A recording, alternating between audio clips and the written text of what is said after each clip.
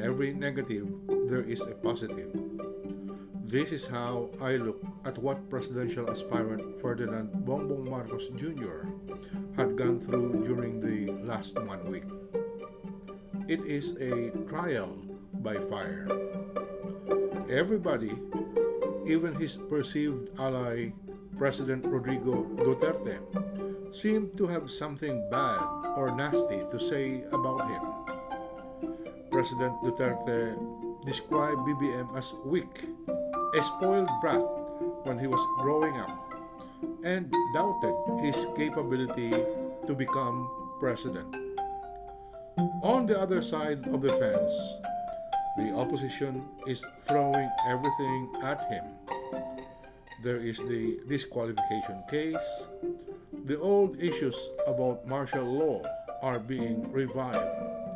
He is always depicted in the mainstream media as the son of the dictator Marcos.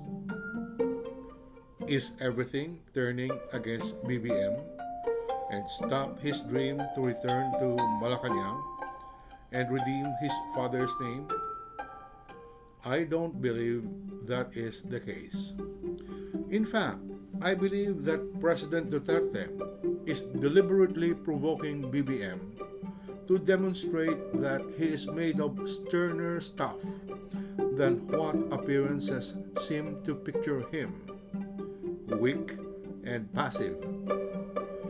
This is a moment for BBM to take a second look at the remarks of President Duterte and see that it is a test by fire to make him grow stronger, not only in terms of popularity, but also strengthen his inner self. This samurai is forged through fire and hard pounding with a steel mallet. A diamond reveals its brilliant facets through a series of cleaving and sewing and cutting of a rough stone. In life, these processes can be compared to painful trials and tribulations. BBM should look at what has happened as a challenge for him to show this perception about him is wrong.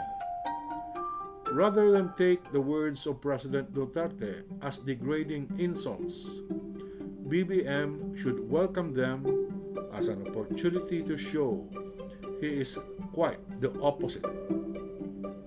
Let this trial by fire demonstrate to everybody that he is, beyond any doubt, the man destined to succeed President Duterte and continue what he has started.